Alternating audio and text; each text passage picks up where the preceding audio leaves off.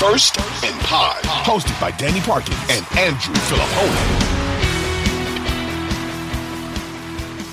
Burrow's a smart dude. And Burrow is a cocky dude. He thinks he's the best quarterback in the world. Now, he's not, but he is the second best quarterback in the world.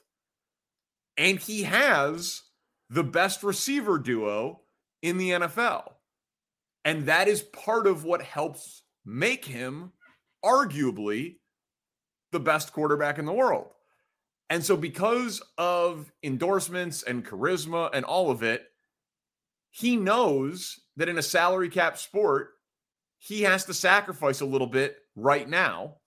But in the aggregate of a 15-year career, he'll more than make it back.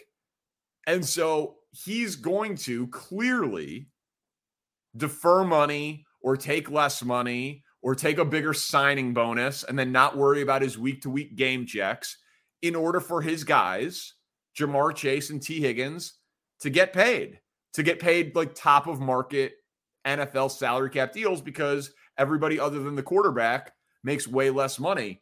And it's a great move. It's savvy. It's great leadership. He'll get comped to Brady, which he loves. He'll take care of his dudes, which will engender him as the greatest leader in the locker room. And they all call him the best quarterback in football. Like, it was such an obvious thing that we all should have seen coming. And he's very clearly going to do it.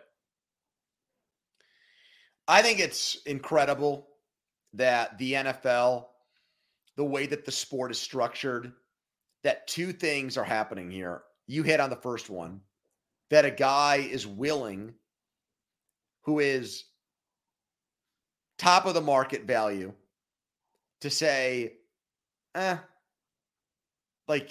we'll work it out, and I'm still going to make a ton of money, but I'm not going to go for every last dollar. I think that kind of goes against human nature. I think this is how a lot of these guys keep score.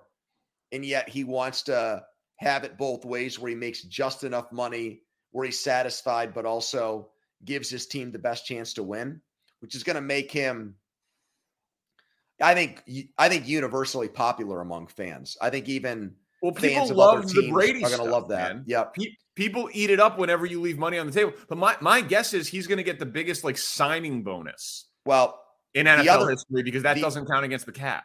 The other one is the dude seems to be loyal about being in Cincinnati and doing this with the Bengals, which I know that's more common in the NFL than it is in, say, the NBA or Major League Baseball. But it's not like the Bengals had a good reputation. They, in fact, had a horrible reputation before he got there. The owner, skinflint ways, team that didn't prioritize winning, team that just tried to do things on a budget, very thrifty organization, no indoor practice facility, all of those things. Hadn't won a playoff game since the early 90s. He's taken ownership of the team. That to me, if this were an NBA player, we'd be talking about him wanting to go play for one of the LA teams or one of the New York teams. And I just think it's interesting that the NFL, the way that it's set up, that's not even top of mind for any of these guys. No one has done it. Not one guy has really wanted to do it, other than Kirk Cousins, in a very bizarre way. You know what I mean? Well, later in the career, Rodgers and Favre and guys forced their way out. But that's almost in a situation where the team that they were with doesn't really want them anymore. New England was ready to move on from Brady. Indianapolis was ready to move on from Peyton Manning. Green Bay was ready to move on from Favre and Rodgers. It's like the team needs to be on board with it for it to happen. No one really says, I'm just going to play out my 5 years, take a franchise tag or whatever for a couple of years, and then go to the highest bidder, go to open market. And I'm just stunned that no agent has said in the NFL, let's do that.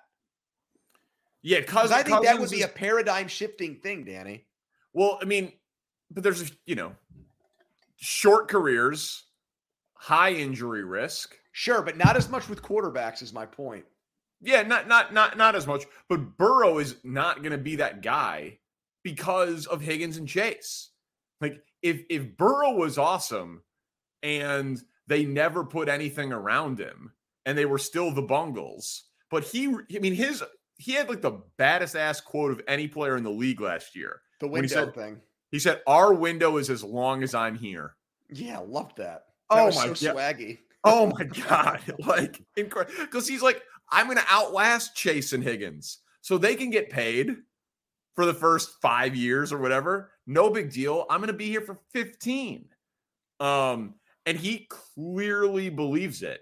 And so, like, Mahomes also took a great deal for the Chiefs, right? He's the only guy who committed on like the 13-year deal or whatever it was, because he knew that like couldn't get any better than having Tyreek Hill, Travis Kelce, and mostly Andy Reid, who wants to coach forever. And now all these other guys get paid more than him. And the Chiefs are like, well, no big deal. The cap keeps going up. We'll keep renegotiating. We don't want to embarrass you.